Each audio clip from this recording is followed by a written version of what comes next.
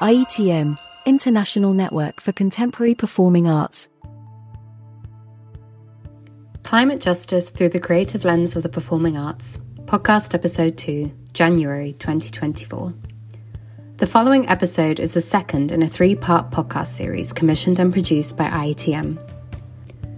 Across the course of 2023, a number of focus group discussions took place in 3 continents where the vital role of the performing arts in the face of climate justice and climate change was discussed at great lengths.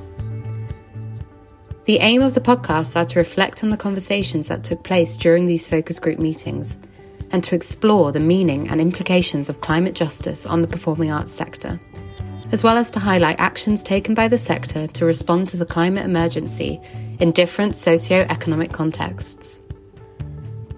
This episode of the podcast series is in Spanish and Portuguese. The focus group's facilitator Pedro will provide context throughout the podcast in English by introducing the topic and giving a brief overview of the discussions that were had. An English transcript is also available on IETM's website. This podcast contains contribution of 5 Latin American performing arts professionals who came together for a focus groups discussion commissioned by IETM and facilitated by me, Pedro Affonso Ivo Franco, to gain a better understanding of how the Latin American performing arts sector approaches climate justice by directly involving professionals from the region. The discussion began by asking the participants how can performing arts work to address issues related to climate justice in their specific context. The following contributions are from Victoria, representing the Argentinian collective Artistas por la Tierra, Tiago Gamboni, Brazilian Wales-based performing artist, Upri Castro from Tremenda Espacio Cultural from Peru, and Ericky Nakanome, arts professor of the Amazonas State Federal University in Brazil. Básicamente es un colectivo de artistas que preocupados por el cambio climático y la crisis ambiental. El extractivismo aquí en Argentina está a la orden del día, sobre todo con ahora la amenaza de la explotación del litio que va a sostener los autos automáticos, autos eléctricos en el norte, sale de aquí.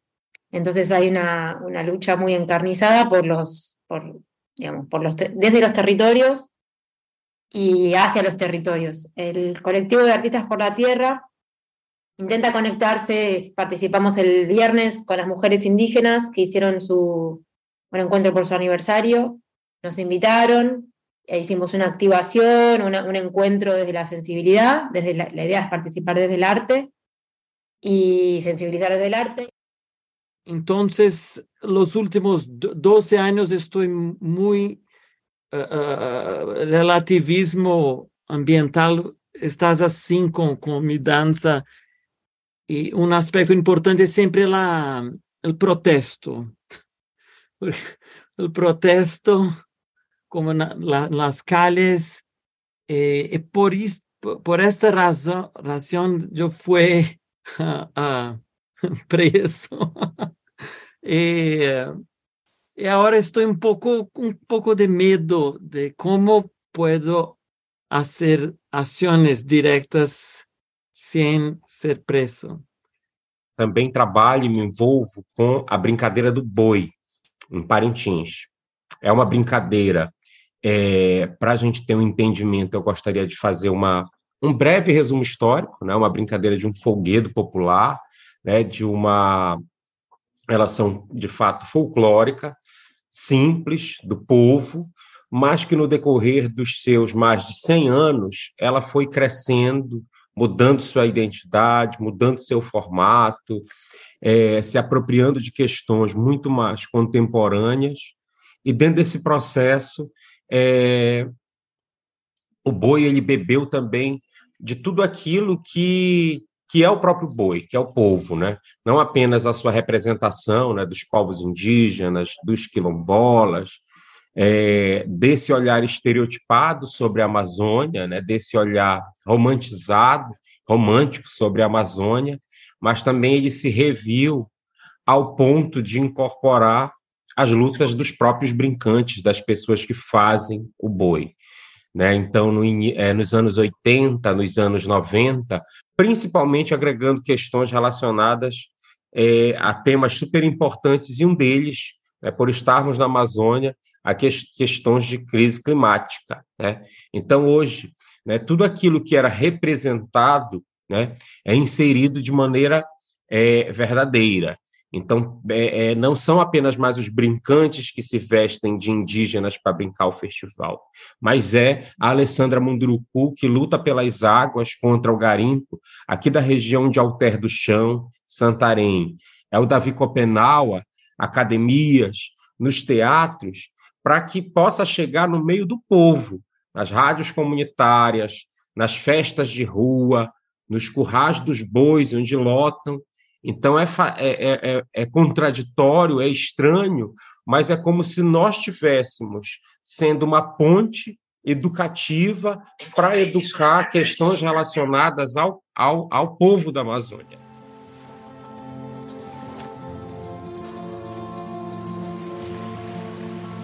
How can performing arts address issues related to climate justice in their specific context?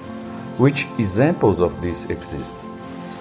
What is the distinctive contribution that performing arts can make to address climate change and climate justice, for instance, by providing hope, presenting critical perspectives, helping to expose the complex connections existing between social, environmental, and political issues? Es que más allá de la información que se maneje, la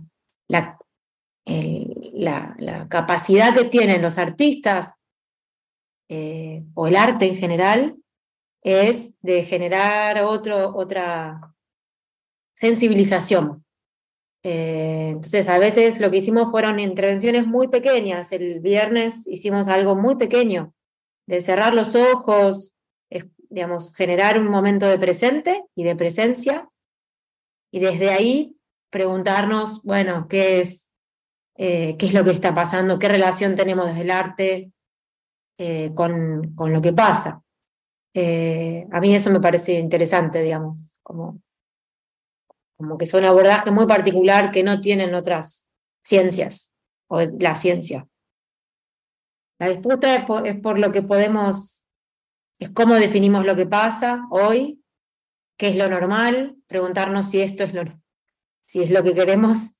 Entonces el arte cuenta con ese poder de hacer una pausa y de imaginar otra cosa, más allá de la información que se tenga. Sabemos que hay algo que no funciona. Más allá de que haya estudios que así lo digan, me refiero. How can performing arts organizations and artists take part in awareness raising and advocacy activities around climate change or climate justice? Which examples of this exist, including, among others, partnerships with other organizations active in climate justice and social justice in non-arts fields? What is the distinctive contribution that performing arts can make in this field? Conociendo las experiencias de otras personas, creo que lo más importante es la asociatividad, ¿no?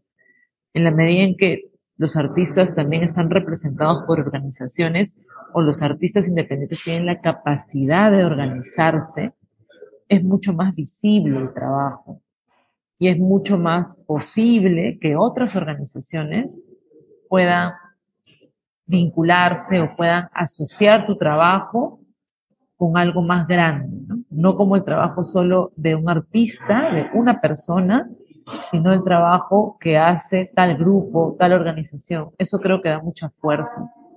A nosotras nos han convocado algunas organizaciones como Ocupa tu Calle, que es parte de una organización más grande que se llama Lima Cómo Vamos, u otra organización llamada Cooperación, que cuando a veces ellos consideran, o ellas consideran que se requiere un trabajo de otro tipo de impacto que suele estar vinculado a una performance o algún taller, nos han convocado. Obviamente, pues como se suelen manejar en nuestros países, pues a veces todo funciona un poco por contacto, ¿no? Que también no siempre es lo más justo, pero igual a veces son redes que también se han ido dando producto del propio trabajo, ¿no? Porque a veces la Instagram o la web, que uno está colgando las cosas y entonces están relacionando con tu trabajo, con ese. A primeira coisa que eu queria falar, eu acho que é o fato das artes cênicas. Eu vou focar na dança e no teatro. São as artes do corpo. E o que o mundo atualmente acontece é essa coisa, né, da tela, do celular, da gente estar saindo do corpo, né? Então, está disembodied. Então, as artes do corpo, elas nos trazem o quê? Para o nosso corpo. E o nosso corpo, o quê? Ele precisa estar conectado com o ambiente.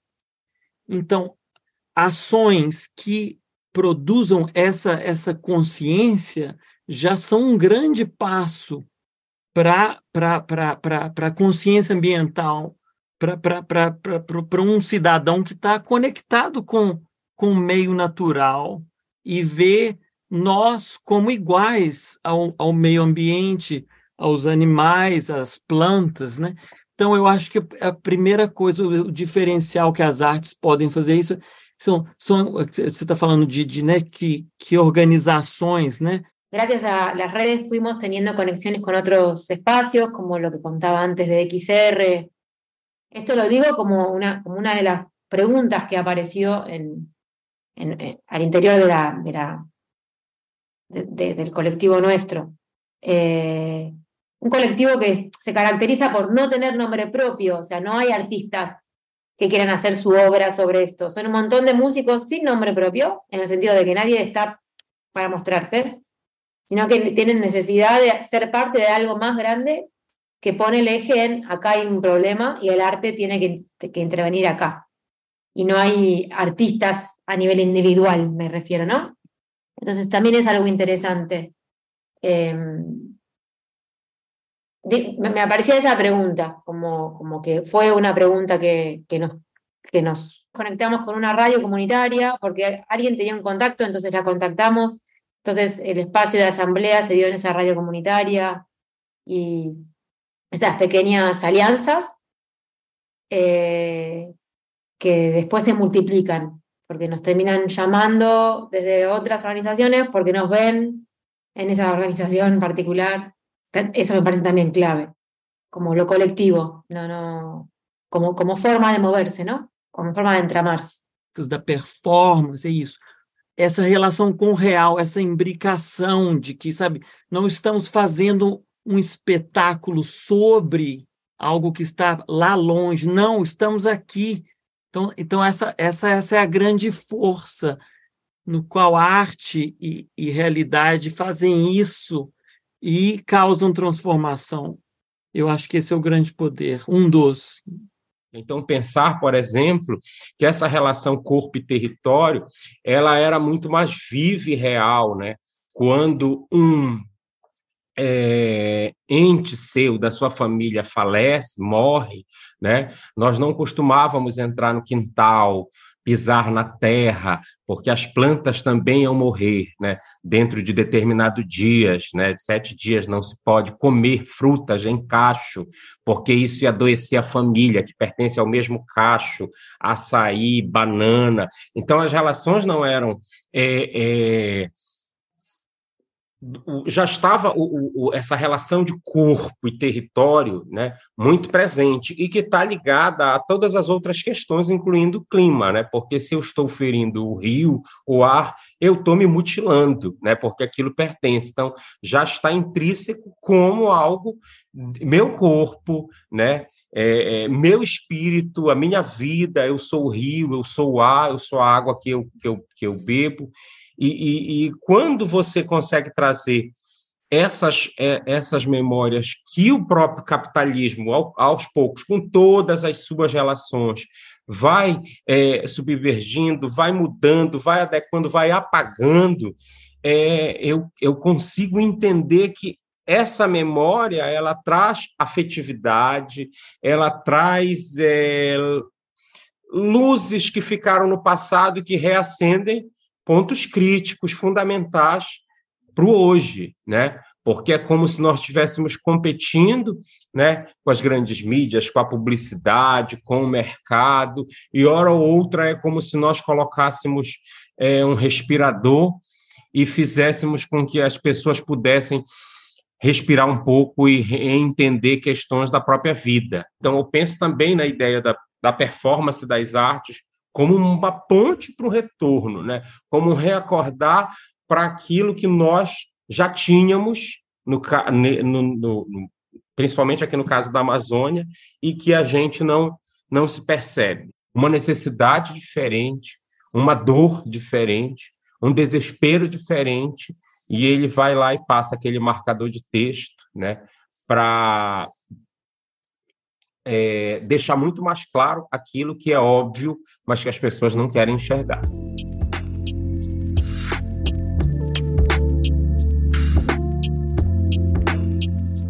To what extent do issues like climate change and social justice inform how performing arts organizations and artists relate to communities, for instance, by paying particular attention to vulnerable communities, co-creating processes, developing new partnerships or programs, as well as collaborative skills? How do performing arts organizations contribute to empowering and building the skills and capacities of communities in their surroundings? What are the illustrative examples of it? Yo lo he visto al momento en el que he estado contactando con diferentes agentes para poder ayudar a darle difusión a este proyecto en específico que busca impactar a la sociedad mediante las artes escénicas con un tema de crisis ambiental. Y lo que sucedía, al menos lo que estaba viendo, es que la gente hoy por hoy se sigue sorprendiendo de cómo las artes pueden juntar o cómo puede encontrar nuevos espacios para dialogar. La verdad es que ellos, siento que yo lo que me encontraba es que no pensaban o no podían visualizar cómo este tipo de temas tan importantes podían ser dialogados a través de las artes escénicas o que pudieran dejar un mensaje de manera consciente en la audiencia. Ellos siento que al menos de manera local se visualizaba las artes escénicas, en específico a la danza, solamente como un lenguaje meramente artístico, meramente estético, y en los últimos meses o en los últimos años que he estado haciendo parte de la investigación por el proyecto que yo desarrollo en este momento, al menos en este momento, es pues sí, darle espacio a difundir información que resuena o debe de resonar con tal importancia en la localidad, dado todos los problemas que hemos estado, inclusive aquí en Nuevo León, pasando a causa de la crisis climática, ¿no? O sea, que pensábamos que fuese o que sería un tema que a lo mejor veíamos de manera para un futuro. Viene la pandemia, nos impacta de manera directa y literalmente, como había mencionado hace un momento, nos dejó sin agua, ¿no? Todavía seguimos batallando con ese problema. El gobierno ha hecho diferentes esfuerzos, campañas para poder concientizar, por así decirlo, a la sociedad sobre el cuidado o el uso del agua. Se ha recurrido inclusive al bombardeo de nubes para poder tener lluvia y que ésta llegue a las presas y de esa manera poder jalarla al pueblo, porque definitivamente, como también se mencionaba en la pregunta, las comunidades que más lo padecen son las comunidades llamémoslo por así, de recursos un poco más bajos, ¿no? Son las que padecen este tipo de problemas, porque lo interesante era que en la localidad, a pesar de no tener agua, las colonias de un municipio en específico que es reconocido de manera internacional como uno de los municipios más ricos de Latinoamérica, ellos en específico sí siguen contando con el servicio de agua potable. pero nosotros no. Entonces, dentro de este suceso que estábamos viviendo aquí de manera local, creo yo que además de mi persona, de su servidor, estamos buscando como también se mencionaba hace un momento, escuchar a mis compañeros, a sensibilizar a la sociedad mediante discursos escénicos y concientizar. Inclusive diría yo que se está buscando ya más que simplemente una concientización, sino como un golpe de conciencia. Ya estamos siendo por un poco más abruptos por la importancia que le debemos dar, y creo que las artes escénicas tienen ese muy buen toque, ese muy buen espacio, y de una forma u otra se está logrando, aunque también al mismo tiempo es como contradictorio, porque también hace rato escuchaba a uno de mis compañeros mencionar que Coca-Cola también impactaba en otros lugares acerca del uso de agua, y si bien en ese momento de lo que estábamos aconteciendo aquí en la localidad es la falta de agua, las colonias que más lo padecían son estas comunidades de bajos recursos, empresas grandes, en este caso como Coca-Cola. En la ciudad hay más información, más recursos, más dinero, digamos. Entonces tal vez nuestro rol es más de puentes que de empoderar, digamos, de que dar el poder. El poder ya, digo, empoderar puede ser muy engañoso porque tenemos como una diferencia de jerarquía. Yo te doy el poder, me parece que puede ser engañoso.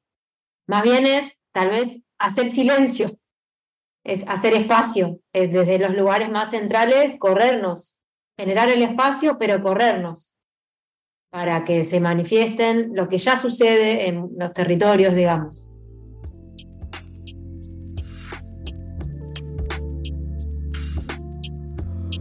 To what extent do you think that considerations of climate change and climate justice are informing internal planning and practice in performing arts organizations in terms of mobility, choice of energy supplier, among other things? What needs do you identify to be more urgent in the field of climate change and climate justice? This could be, for instance, skills development, access to specialized programs, funding support, and even network development. Ya que creo que este tipo de consideraciones, por ejemplo, de movilidad o de elección de energía, a veces normalmente conllevan una cuestión monetaria muy alta, ¿no? Esta cuestión de movilidad, esta cuestión de elección de energía, y si bien yo creo que las comunidades más impactadas con este tipo de sucesos, de procesos, creo que son de una forma u otra, inclusive a veces que tienen las mejores consideraciones porque es con lo que cuentan, o inclusive solamente con la movilidad un poco más verde, por así decirla, una bicicleta, ¿no? Por ejemplo, la toma de transporte público en vez de tomar un carro para mover solamente una persona en vez de mover a 4 personas, ¿no? Esto del transporte público, la elección de la energía, ¿no? O sea, poder tener electrodomésticos, por decirlo, o tener un funcionamiento en nuestros hogares que pudiera ayudar a que la elección de energía sea un poco más verde, pero la realidad es que, por ejemplo, este grupo más vulnerable no tiene acceso a esto, ¿no? Entonces, ¿por qué las organizaciones escénicas tendríamos que tener estas consideraciones de primer acercamiento, sino a lo mejor solamente como de información, o como lo mencionaba a lo mejor Victoria, ¿no? Como estos espacios en blanco, estos puentes, ¿no? En los cuales nosotros podemos todavía nutrirnos de mayor información y empezar a tener esa incidencia por el alcance que pudieran tener más que las comunidades vulnerables, que es donde realmente a veces pensamos que la información no es tan accesible, pero ellos de una forma natural y orgánica, por así decirlo, podrían tener más acceso a estas consideraciones.